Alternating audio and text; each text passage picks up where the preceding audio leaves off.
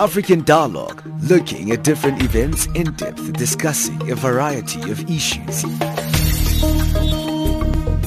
What we see here is a clear violation of, one, the rights to privacy of Tiwonge and Stephen. The position of Greenpeace is that it's been a disappointing meeting.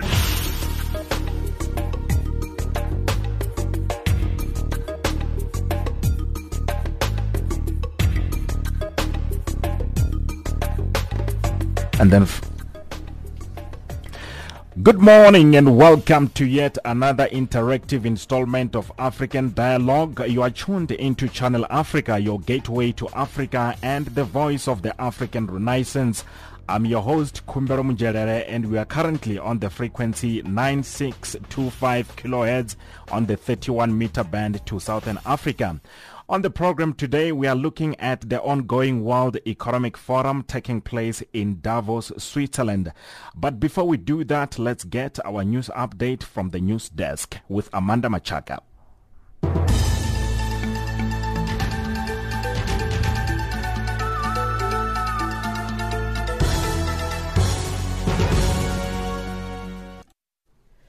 Top stories. The Gambia's National Assembly passes a resolution to allow President Yahya Jammeh to stay in office for 3 months from Wednesday. The Nigerian president expresses deep sadness and regret after an Air Force fighter jet accidentally killed more than 100 refugees and aid workers. And U.S. President-elect Donald Trump has been hit with a defamation lawsuit by a former contestant on his reality TV show The Apprentice.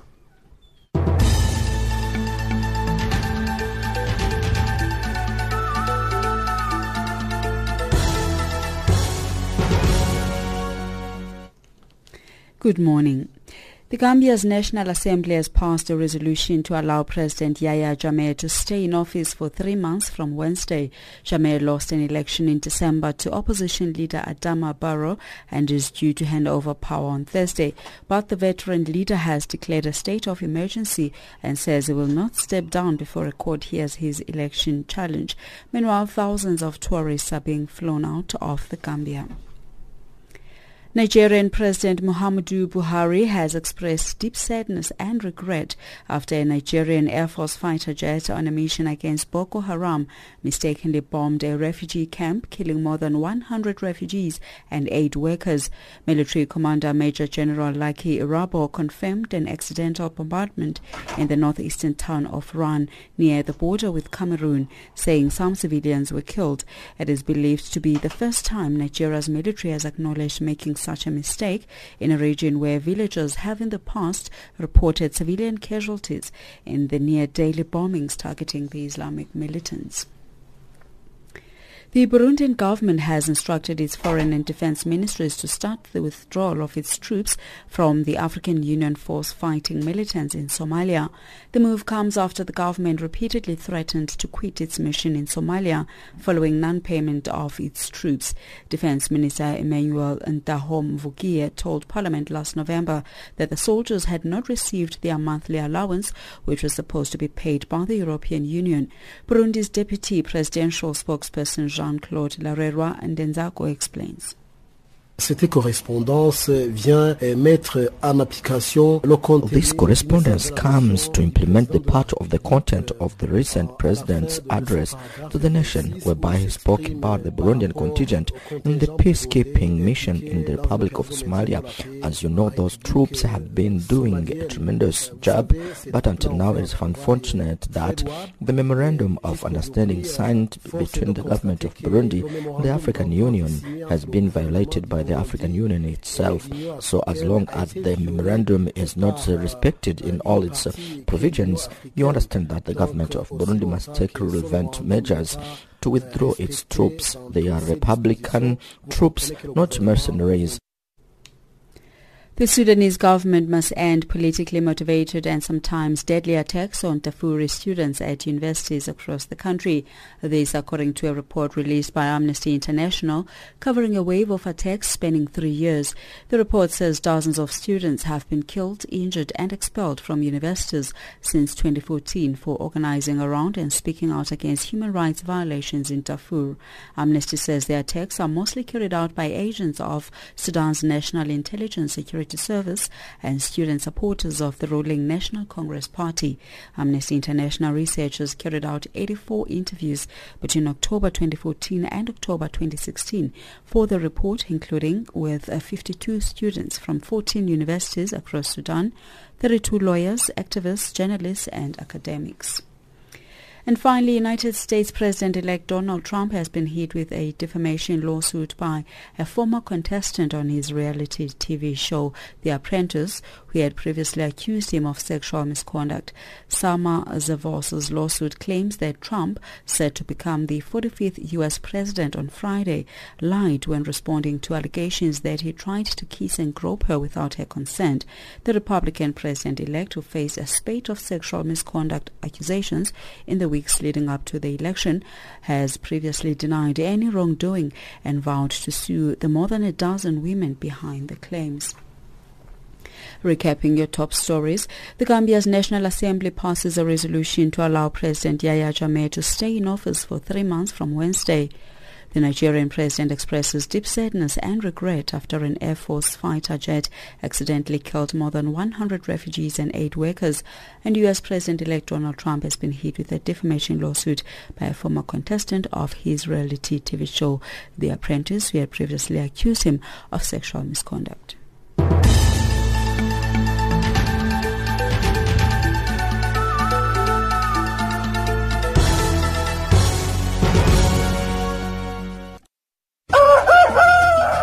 Agro Africa.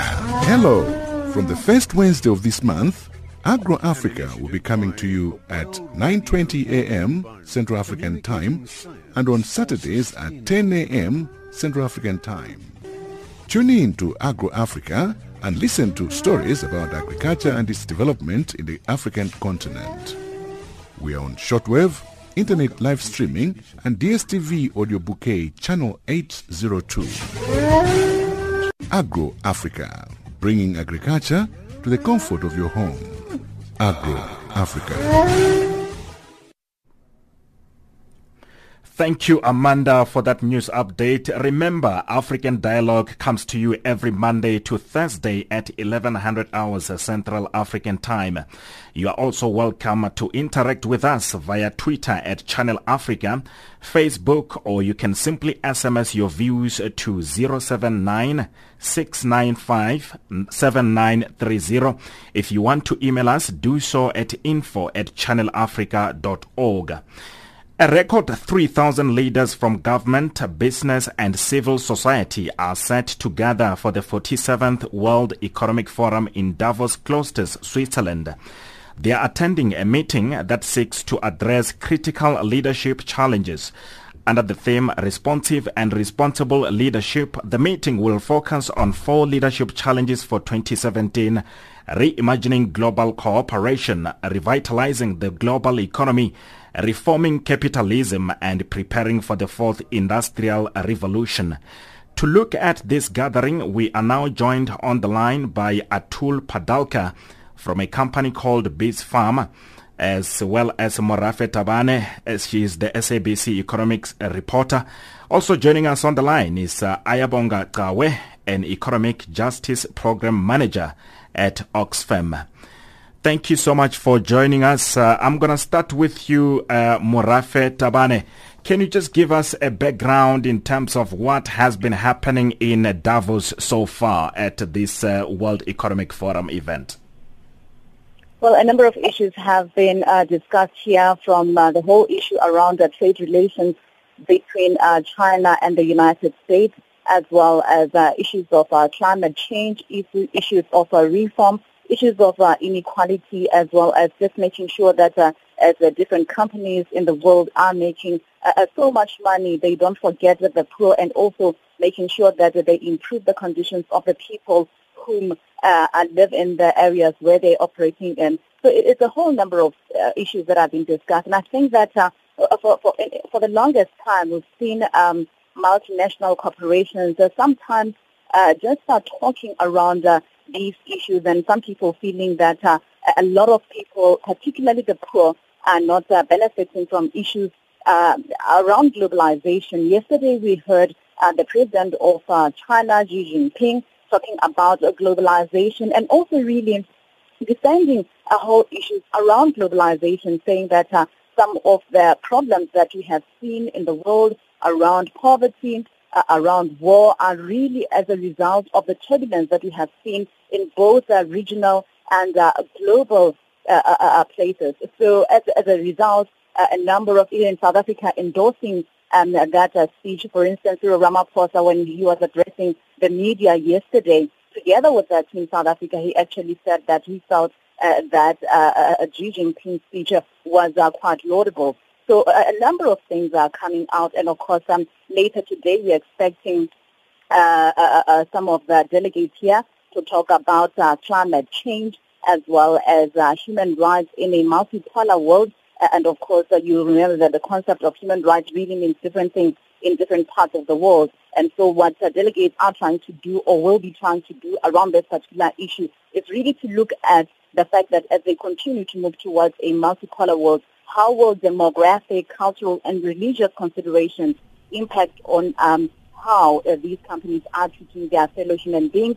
And of course, we also will be having a press conference which will look at the whole issue around executive pay, whether it really is justified that when you look at the salaries of some of the chief executive officers and you look at the salaries that some of the lowest paid workers are earning, how that gap can be closed, just to ensure that everybody can share in this pie. Mm-hmm.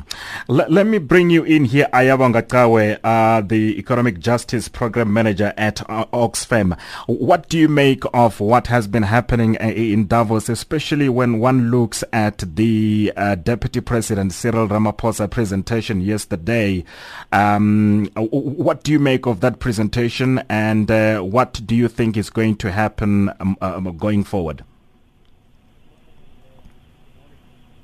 I think if we to look at sort of the presentation by Team South Africa at Davos yesterday, to be frank with you, I mean, it's much of what is expected and significantly in line with the same message that they've been punting at Davos since the early 90s, which is that South Africa is open to business.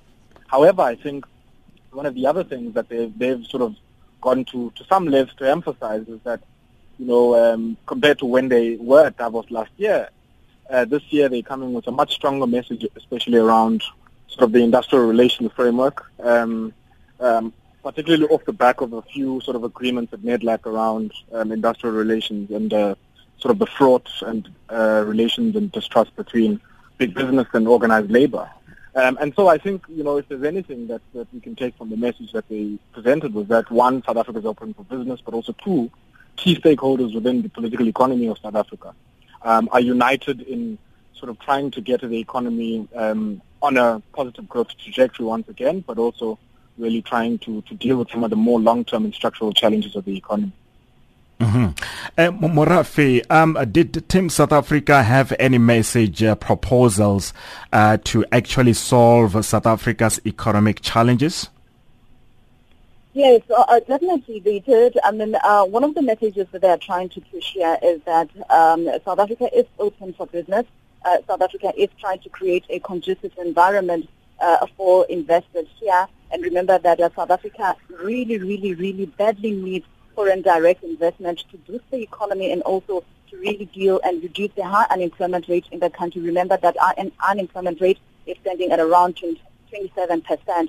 And of course, Cyril Ramaphosa also yesterday talking about the fact that they will also make sure that they deal with policy issues, legislative issues that have been causing this uncertainty around for investors. So he said that they will ensure that in 2017 that greater policy certainty, and of course policy certainty is really a factor that has been cited as one of the deterrents for potential investors in the country. Remember that we still have the MPRDA, where people, investors are not sure exactly what is happening in that particular document. Obviously, you remember that what is concerning most investors is that government has said that there are certain assets, for instance, that would be classified as a strategic asset when it comes to the minerals in the country. So investors are really waiting with bated breath to hear what assets those are. Morafe Tabane, SABC Economics Reporter, let me thank you for now. But also joining us here for our discussion is Atul Padalkar, is from a company called BizFarm. Thank you very much for joining us, Atul. What do you make of the World Economic Forum event and what has been happening so far, particularly when one looks at Team South Africa's presentation at the event? Well, thank you very much for having me. Good morning, listeners. I think we've already had some very good input from Morafe and Ayabonga, Mr. Cawe. So I think the World Economic Forum is a great place to be there, just simply to make sure you're making contact with the investor community, the influencer community.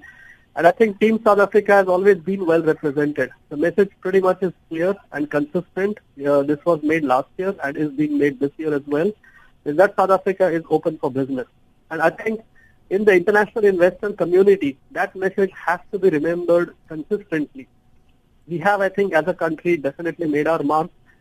We've had very senior ranking officials, ministers, deputy presidents, and a fairly significant delegation making their mark in South Africa. And I think South Africa is often seen almost as the leader amongst the other African countries. So it's definitely looked upon. That consistent message has remained constant. And I think South Africa has always made that significant mark in this forum. So we're very happy about it, that investor confidence maintenance is important, especially when one considers, and Africa always sometimes tends to be in news for the wrong reason. But once the case is presented as what the facts really are, then I think the investor community has a lot much more of an appetite to listen to the good news. And that, when backed, is a lot much more credible when it comes from the right leadership. So I think it's a great time and place to be. Mm-hmm. At the beginning of the year, when we set the tone, it's a great way for the rest of the year ahead there. Mm-hmm. All right, we are going to take a quick break at the moment, and then when we return, we are going to continue with our discussion about the World Economic Forum. Stay with us.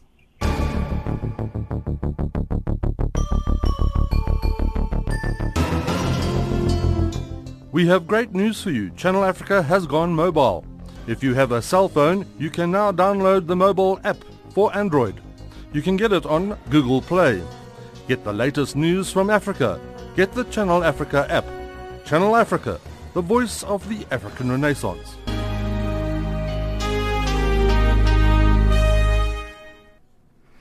Welcome back. We are talking about the World Economic Forum and some of the presentations that have been put forward by different countries in Davos, Switzerland. Joining me on the line is Atul Padalkar from a company called BizFarm, as well as Ayabonga Cawe. He's an economic justice program manager at Oxfam. We are trying to dissect the issues that have come up in the World Economic Forum in Switzerland. Let me come back to you, Ayabonga. In fact, could we possibly be downgraded by the rating agencies anytime soon, given the fact that there have been some economic problems that were presented to us last year, the year that turned out to be tumultuous in terms of our economy. Do you think that we could possibly be downgraded anytime soon? I think that would be, for me to maybe answer you directly, would be a speculative exercise. And I don't think much of this is sort of based on speculation. I do think that there's a lot of things that the rating agencies have flagged, sort of in their assessment of the South African economy and the economic outlook in the country. And much of that has to do not only with short-term sort of challenges, such as the low-growth environment post-2008, but actually they have to do with long-term structural questions, the state of our education system, the concentrated market structure that we have in our society, the high levels of unemployment, the high levels of inequality. And I think for me, the significant part of the exercise is not necessarily whether we speculate and sort of play out for time and say whether or not we'll be downgraded. It's about, does Team South Africa actually have a plan to deal with some of these long-term, more structural questions from a policy perspective, but also from the perspective of actually rallying different stakeholders together to create a basis of will to really deal with some of the challenges that we have. And of course, I think for us as Oxfam, one of the major issues that we concern ourselves with is this issue of inequality. And therefore, in our recent report, one of the things that we mentioned is that if we are to continue with the same business as usual approach, even to our relations to the investor community and even in terms of how we approach our economic policy, then we're likely to have the same kinds of outcomes that we've had over the last few decades. And if we go in that kind of direction, then we're likely to have a much more sort of negative long-term structural outlook for our economy. And certainly we are saying that there needs to be a new policy agenda largely geared towards creating a more inclusive economy so that you can create the underpinning for the basis of inclusive growth that can actually benefit everyone. And not what we've seen, for instance, in the early 2000s in South Africa, where even if the economy was growing at around 5-6%, you still were hemorrhaging jobs as an economy. You still weren't creating a significant amount of jobs for you to deal with the inequality and the poverty that we have. Actually, the report that you released recently, it's quite damning when one looks at the inequality gap that we're still seeing in the globe. But would you say that business has got an important role to play in terms of growing our economy? Ayabonga? Look, certainly, I mean, they have a role to play in growing the economy, but I think also business and the investor communities are coming to the realization or the acknowledgement that they must do a lot more to deal with not only just issues of growth, but ensuring that that growth is sustained and equitable. And the benefits of that growth are actually shared by more than just, a concentrated 10% or 1% in an economy. And so I think, if the words of Klaus Schwab, who's the founder of the World Economic Forum, were anything to go by, there's a clear recognition by the elites in our society that there's a lot of frustration by those who feel they've been left out by globalized market capitalism. And therefore, there's a need to really sort of begin to do things a lot more differently than the Washington Consensus or even the neoliberalism that we've seen sort of being punted by the IMF and the World Bank over the last few decades or so. Mm-hmm. Atul, the Chinese President Xi Jinping has defended globalization, pushing back against the America First rhetoric of incoming U.S. President Donald Trump and signaling Beijing's desire to play a bigger role on the global stage. How is this going to impact on American policy, which seems to be protectionist? Atul? Well, it's a very interesting time, especially considering the transition between the one president, President Obama, who's just given his last parting speech on one hand, and on the other hand, we have a very controversial President Trump, who's yet to be formally sworn in, and there's already a lot of talk about the way he's interpreting his relationship with different countries. In fact, the incoming American president is now viewed in some cases, from some quarters, almost as a business risk. And generally the world view seems to be that how the new U.S. president is going to step in and his relationship and his views on several different policies, immigration, for example, his relationship with Russia, for example, these are going to pretty much be very critical factors which will guide the new world order, the world economic order. Interestingly enough, China itself seems to be also going through its own challenges. Its rate of economic growth has reduced to a certain extent, and its appetite, however, for a strong global presence has continued nevertheless. So we are now also seeing emergence of other superpowers, the likes of India, coming in with a much better improved growth rate coming in place. So it's a very interesting time, and I think the critical part of it is that if we have to address this issue of inequality, and especially the upliftment of the poor, the protectionism policies from any country are not really going to help too much in this regard. Sure. So we have to watch very closely this space right now. Sure. And of course, Trump campaigned on a promise to confront China more aggressively on trade and renegotiate or ditch multilateral trade agreements. Can we expect confrontational economic policies in China-America relations in the future? Well, it's all about jobs at the end of the day, because what's been happening is the Chinese advantage from a labor cost point of view and its appetite for feeding the exports to the rest of the world to the point of becoming almost the world's factory in its own sense is costing jobs in many sectors of many countries in the world, South Africa included for that matter. And obviously, if presidents have to show to their electorate that they are creating jobs, they need to create those jobs even if it comes at a point of taking a certain protectionism kind of an approach. At the same time, it unfortunately goes against liberal trade point of view. And where the balance lies is essentially going to be that discussion around the negotiating table between these powers. And it ultimately also boils down to the equation and the personal relationship that heads of state, departments are able to strike between them. And especially when we see new government coming in after the old government 2 terms, it's a pretty significant shift in policies. And that starts kind of questioning the world order about a country and its position. So I think we will need to watch this space very closely because it also has a lot of implications on South Africa. Ayabonga, there is a general belief that Europe's economic momentum will slow a little, primarily because of Brexit and political uncertainties. How is that going to impact on the negotiations in Davos, do you think, Ayabonga? Look, I mean, even if the sort of European economy contracts over the medium term, it's not going to necessarily totally displace Europe is a major economic power across the globe. And I think from our perspective as South Africa, if I'm to speculate on some of the conversations that are going to be happening, I think it's going to be clear that, Europe, even in the medium term, is going to continue to be a significant trading partner for South Africa. I think there's a lot of existing agreements between the two entities. And therefore, I think those conversations, even in light of Brexit, are not going to necessarily take on a tenor that's very different to how they've always been. I think now, there might be a possibility for much more greater bargaining space for countries in the developing world or even in the global south, largely as a result of a more fragmented Europe and a Europe that economically isn't probably as dominant as it used to be. But I think it doesn't really mean that Europe doesn't remain a significant economic player in the globe. I think it continues to be that.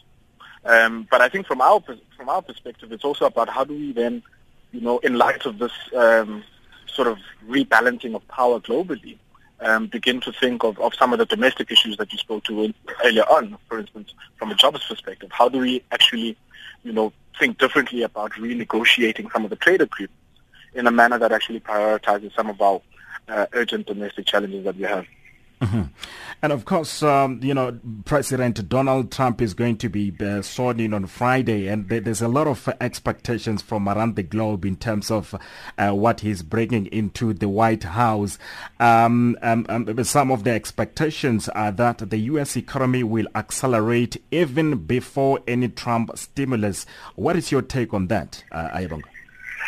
Look, I mean, I think, a lot of people are sort of playing this bogey that the United States is probably going to be the most protectionist of all in order to sort of reclaim back some of the American jobs that are seemingly having to be of loss to either Asia, Mexico, and a range of other places.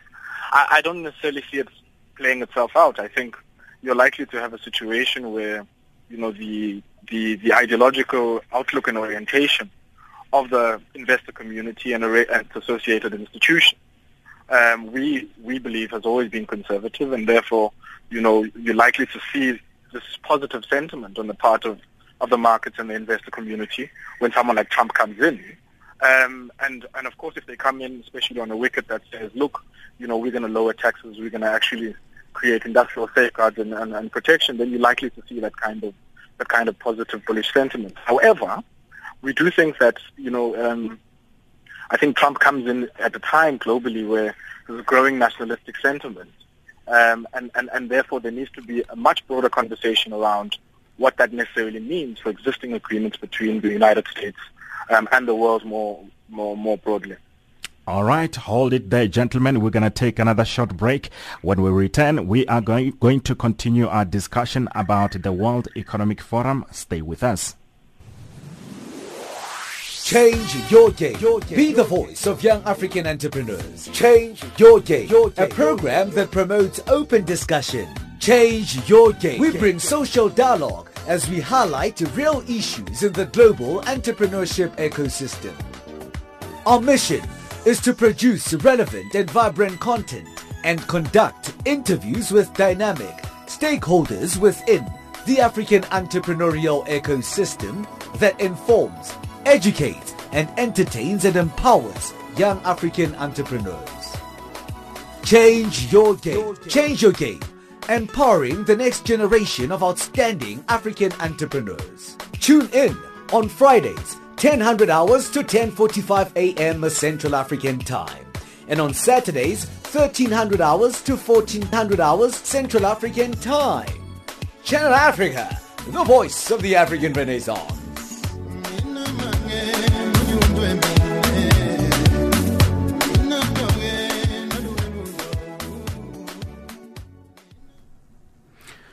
Welcome back. You are listening to African Dialogue. My name is Kumbaro Munjerere. And today we are talking about the World Economic Forum. I'm joined on the line by Atul Padalkar from a company called BizFarm and Ayabonga Cawe. He is an Economic Justice Program Manager at Oxfam.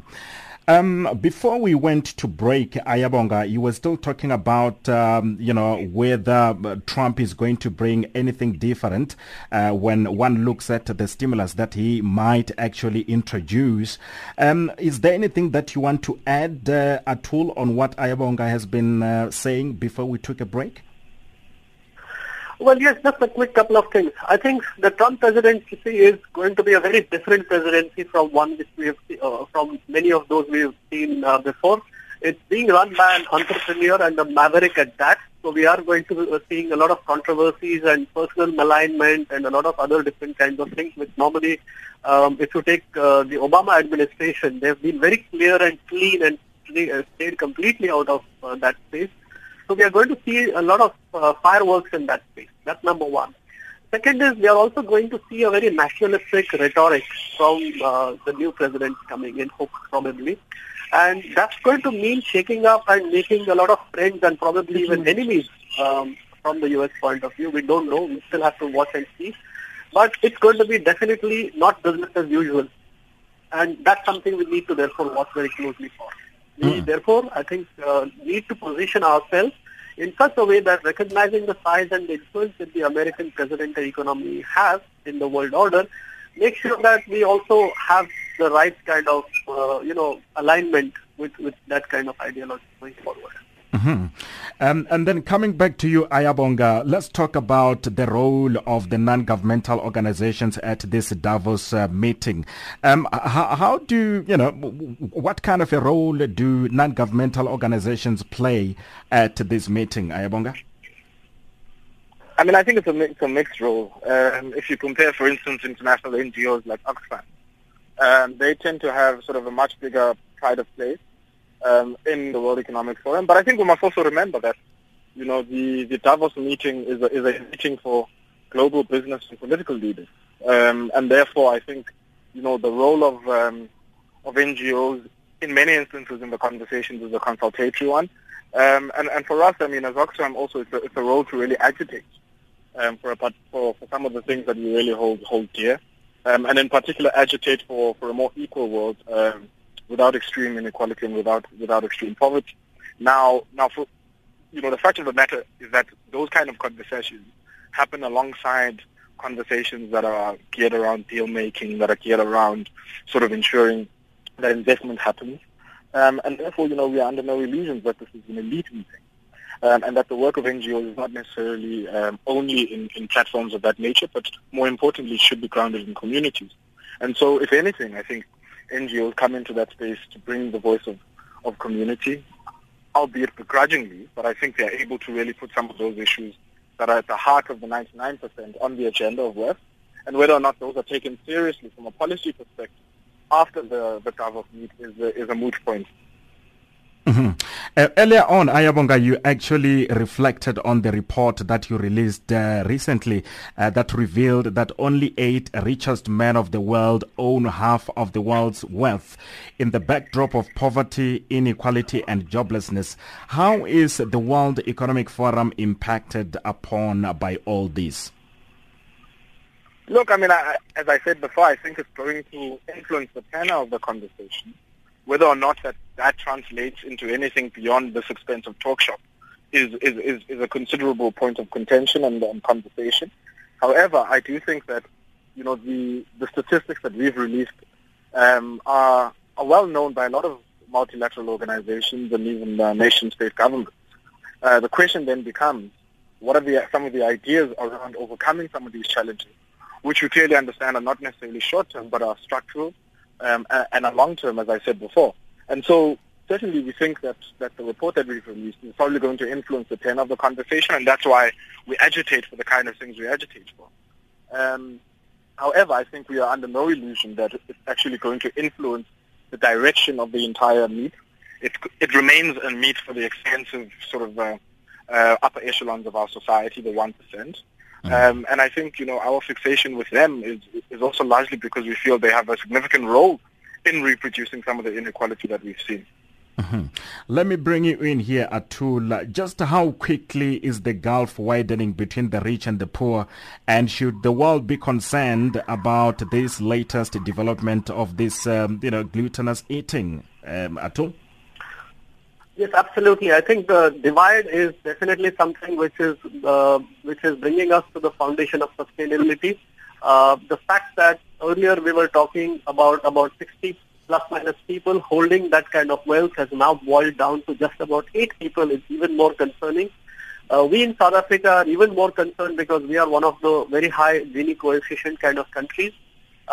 We cannot exist in a world order where this unequal concentration of wealth and not adequate enough transfer of that wealth into the poorer people who are living, many of them, under $2 a day. So we cannot have this situation to be sustainable. And I think what world leaders need to address is what are more practical and equitable ways in terms of making this as an equitable society. And we've seen some steps. Some of those 8 people have already pledged a lot of their wealth to poverty alleviation, fighting HIV and AIDS and things like that. So they are trying their own bit. Problem is it's not enough. Problem is it's not a problem that's going to solve itself. It seems to be happening that this is getting worse and worse. And I think if we look at the 4th industrial revolution kind of trends happening, what the digital economy seems to be doing is aggravating this to a certain extent, because if you see some of the 8 people, they are all internet millionaires, billionaires, and so forth.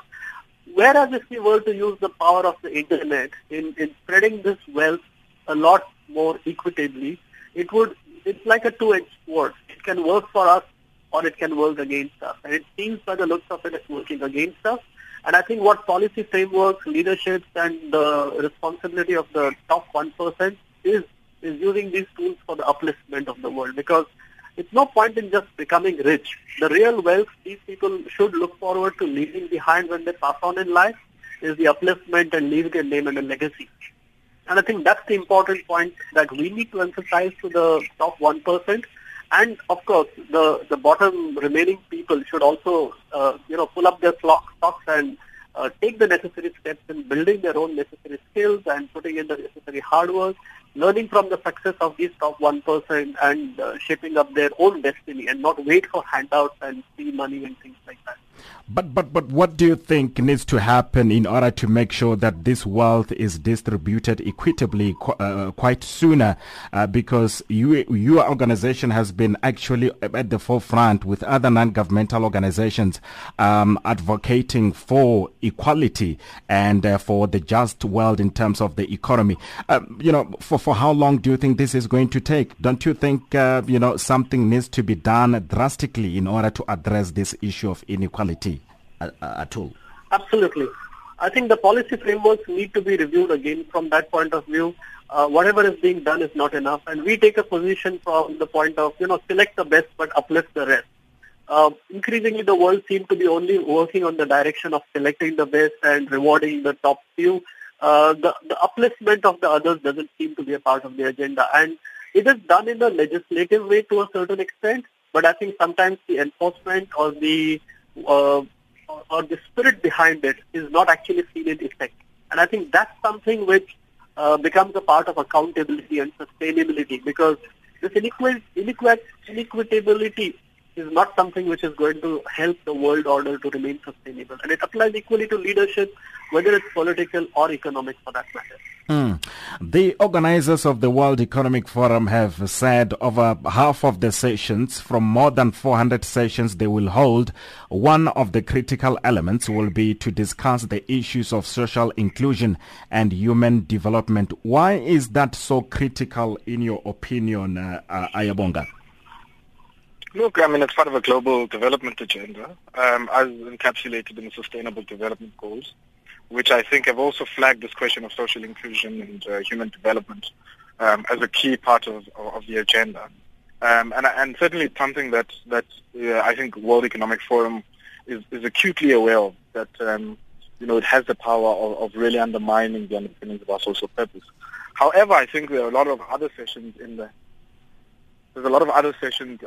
within the World Economic Forum, for instance, the session on executive pay, which we think is part and parcel of the practical approaches that you can do to deal with inequality. The other one is to really restore the ownership of the land away from a concentrated few, but actually give it to people. And I think it's part of a program of a really redistributive kind of policy, rather than a policy agenda which largely assumes that if you prioritize the profitability of firms, some of that will trickle down, which is something that we clearly haven't seen. So I think it's part and parcel of that agenda, and really creating cooperation from a tax and labor perspective between countries that's going to take us to where we need to on this question of inequality. Mm-hmm. And then other issues to be deliberated at the World Economic Forum. Some of the issues that will be deliberated upon would include food security. Why does it matter? Unfortunately, we have lost one of our guests on the line. It seems like we have lost all of my guests on the line here. We seem to be having a technical problem. We'll take a quick ad break and then we'll come back just after this.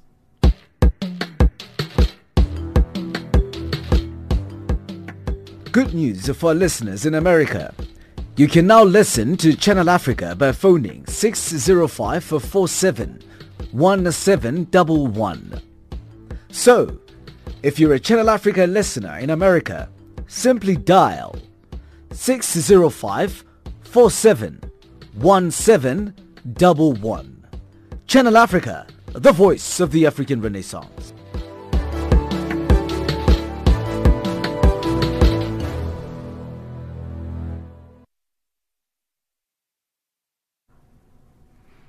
All right. It seems like we are not able to re-establish contact with our guests.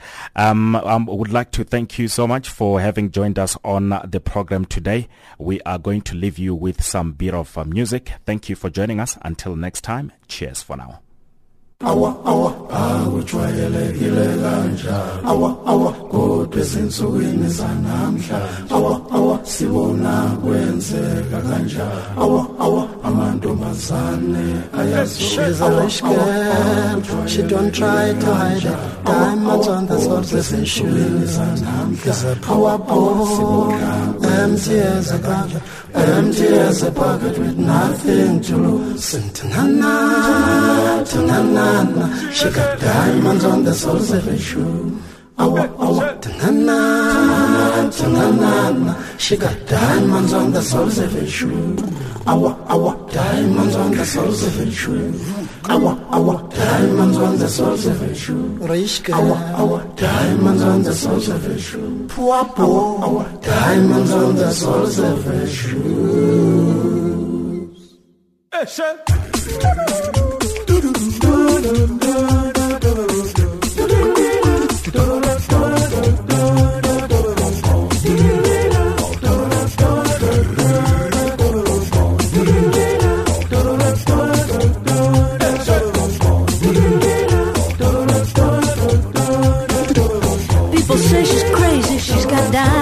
soles of her shoes. Well, that's one way to lose these walking blues. Diamonds on the soles of her shoes. She was physically forgotten. Then she slipped into my pocket with my car keys. She says, you've taken me for granted because I please you. Wearing these diamonds. And I can say,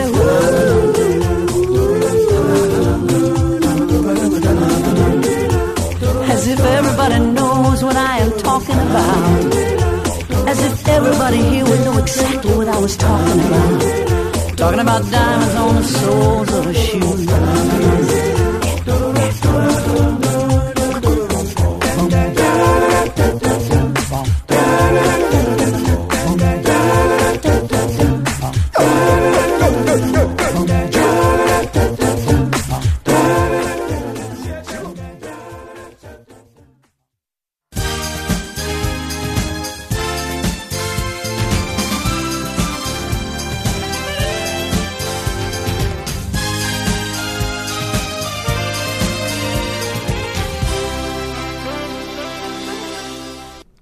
Good morning with your economics news. I'm Wisani Matebula. Most delegates of the World Economic Forum in Switzerland have welcomed Chinese President Xi Jinping's opening remarks, which focused on many issues affecting different parts of the world, including globalization. Jinping's presence at the meeting comes amid rising tensions between Beijing and U.S. President-elect Donald Trump, who will be inaugurated on Friday, the final day of the World Economic Forum in Davos.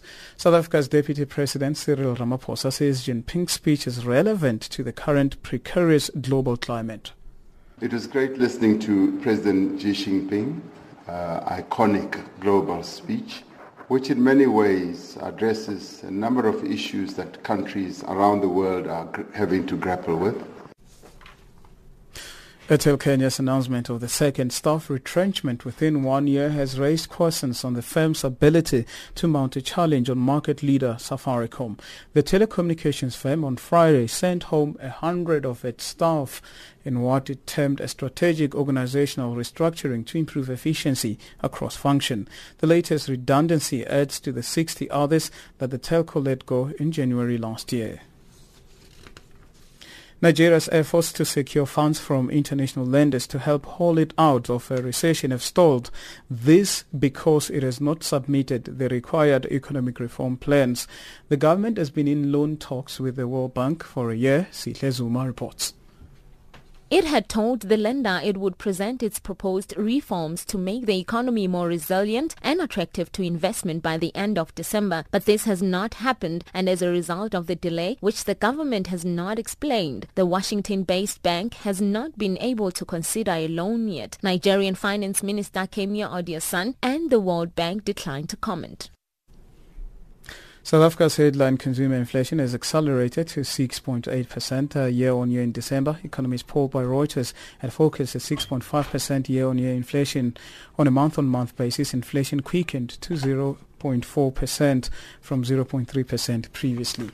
Now your financial indicators: the dollar trading at 13.54, South African rands at 10.47, Botswana pula and 9.87 Zambian kwacha, also trading at 0.822 the British pound and 0.93 against the euro. Commodities: gold $1,215, platinum $977 per fine ounce, Brent crude oil is at $55.72 per barrel. And that's how it's looking right now.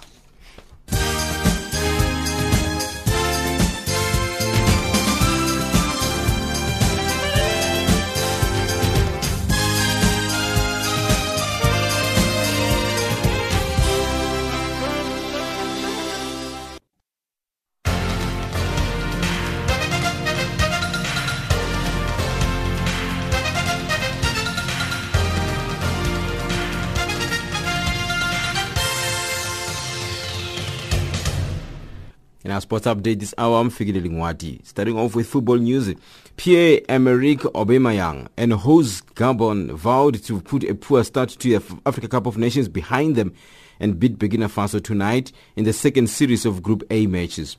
A Panthers team captained by the Borussia Dortmund star striker conceded a last-minute goal to only draw 1-1 with Minos Guinea-Bissau in the tournament opener.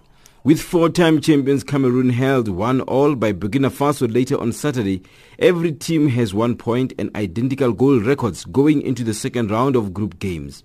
Gabon and Burkina Faso clash at 1800 hours Central African time in the 40,000-seat Stade Almite in Libreville, followed by Cameroon against Guinea-Bissau 3 hours later.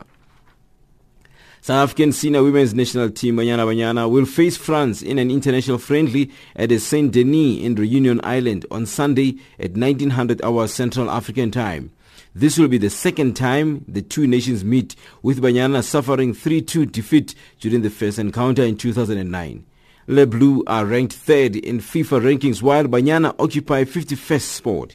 National team interim coach Desiree Ellis.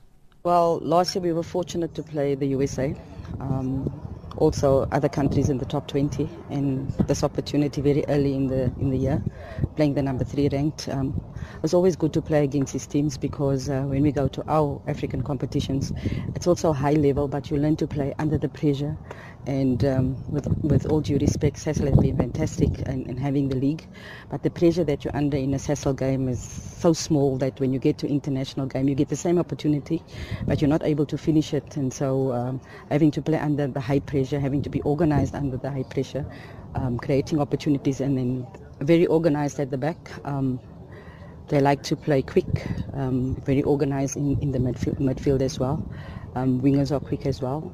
The striker up front makes good runs, and also they push up very, very high with the midfielders. So hopefully we are hoping to exploit those spaces when we win the ball. Ellis has stressed the importance of a team finding the back of the net more often in matches. The biggest problem, well, not our problem only, but a South African problem, putting the ball in the back of the net, and that is one of the biggest things we will be working on over the next year. Is to improve the ratio of getting shots on target, because if you get it on target, you have an opportunity to score. At the AWC, we calculated we had over 80 scoring opportunities, and by scoring only 5, that's not the ratio that you want. So to get more shots on target and hopefully score more goals. A stakeholders meeting to review the National Olympic Committee of Kenya NOC draft constitution have stripped off the NOC executive voting powers during the Electoral Congress. In a move that should usher in a new era, NOC president has also been stripped of the powers to break the tie in case of a tie, and instead a runoff will be called. The International Olympic Committee, IOC, had recommended some of these changes to the NOC constitution that is currently under review, but NOC kept them a secret. The current Electoral Congress has 33 voters, 21 from federations, 12 from Executive Committee, and 1 IOC member.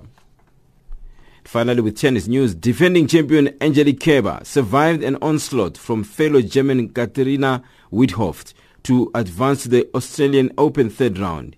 Kerber, top seed at the Grand Slam for the first time, struggled with a serve in a second set tie break before prevailing 6-2, 6-7, 3-6 and 6-2. A top seed who was 29 on Wednesday faces Czech Kristina Pliskova next. Venus Williams advanced 6-3 and 6-2 against Swiss qualifier Stefanie Vogel to reach the third round for the 13th time. That's your sport news this hour.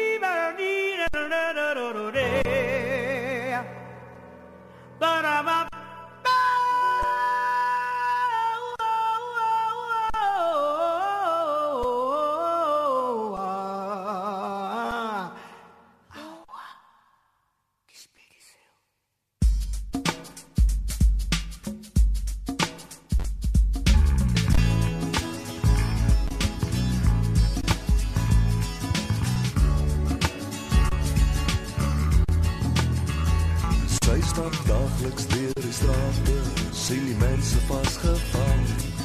Fronsend in routine, nog een dodelijke dag. Maar zij heeft glommen aan haar haren. Zij voelt die ritme van die nacht. En weet het nou voor haar gaan staan. En al wat zij wil doen is zij wil dansen, dansen. Altijd blijven dansen. Vraag haar niet waarom. Zij danst tot die ochtend komt. Dansen, dansen. Altijd blijven dansen. Vraag haar niet waarom. Zij danst tot die ochtend. Danst tot die ochtend. Ze danste rond de arm. Ze danste door de tijd. Ze zag de wereld branden. De fakkels in Berlijn. Oorlog, waanzin, muren, dictatuur. Ze is nergens lang gebleven, want ze wilde bewegen. Zij wou dansen, dansen, altijd blijven.